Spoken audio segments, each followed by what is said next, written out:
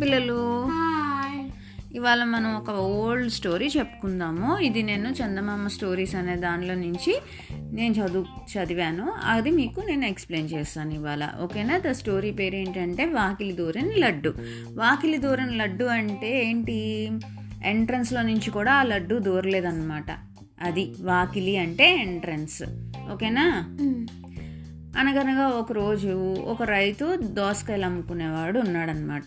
ఆ అబ్బాయి దోసకాయలు అమ్ముకుంటూ ఉంటాడు. దోసకాయలు అంటే ఏంటో తెలుసా?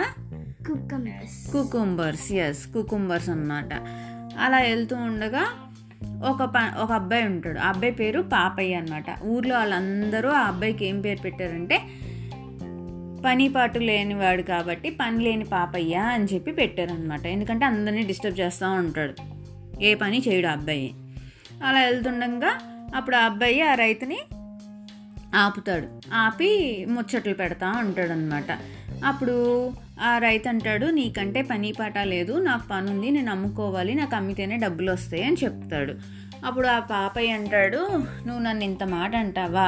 అయితే నువ్వు నాకు ఒక పందెం వేస్తావా? నేను నీ దోసకాయలన్నీ తినేయగలుగుతాను అని అంటాడనమాట పాపయ్య. రైతు అంటాడు, ఇన్ని దోసకాయలు ఎవరైనా తినగలుగుతారా అంటే, నేను తిని చూపిస్తాను, నువ్వు పందెం కాస్తావా అంటాడు. నేను కాస్తాను అని అంటాడనమాట రైతు. అయితే ఏం పందెం కాసుకుందా అంటాడు. నువ్వు మొత్తం తింటే నేను నీకు డబ్బులు ఇస్తాను, అండ్ వాకిలి దూరం లడ్డు ఒకటి ఇస్తాను అని అంటాడనమాట, ఓకేనా? అప్పుడు ఆ పాపయ్య ఏం చేస్తాడు, ఒక్కొక్క దోసకాయ తినేసేసి కొద్దిగా తినేసి పక్కన పడేస్తుంటాడు అనమాట. అదేంటి అని అడిగితే, కావాలంటే అడుగు ఎవరినైనా, ఈ దోసకాయలు ఎవరైనా తింటారేమో కనుక్కో, తినలేను అన్నప్పుడు అది నేను తిన్నట్టే కదా అని అంటాడనమాట పాపయ్య. అప్పుడు అందరూ ఊర్లో జనం అంతా గుమిగూడి అవును, ఇంక అది తిన్నట్టే, అది పాపయ్యే విన్ అయ్యాడు అని చెప్తాడు. అప్పుడు అనుకుంటాడు, అయ్యో నేను అనవసరంగా పందెం కాసానే అనుకుంటాడు రైతు. ఆ డబ్బులు ఇచ్చేస్తాడనమాట పాపయ్యకి. ఇస్తే పాపయ్య ఏమంటాడు, నువ్వు వాకిలి దూరం లడ్డు కూడా ఇస్తానన్నావు కదా, అది కూడా ఇవ్వు నాకు అని అంటాడనమాట. అంటే అప్పుడు అందరూ అడుగుతారు, అదేంటి అలా అంటావు, వాకిలి దూరం లడ్డు ఎక్కడైనా ఉంటుందా? అందేం ఉండదు, ఊరికే అని ఉంటాడు, నువ్వు వదిలేయచ్చు కదా అని అంటాడనమాట అందరూ పాపయ్యని. పాపయ్య అంటాడు, నేను ఒప్పుకోను అని అంటాడు. అప్పుడు మళ్ళీ ఈ రైతు ఏం చేస్తాడు, సరే అని చెప్పి మళ్ళీ పందెం కాస్తారనమాట. నేను ఇప్పుడు నీకు వాకిలి దూరం లడ్డు ఇస్తే నువ్వు నాకు 10 రూపాయలు ఇస్తావా అని అడుగుతాడనమాట రైతు. పాపయ్య అంటాడు, సరే నేను ఈ పందానికి రెడీ అని అంటాడనమాట.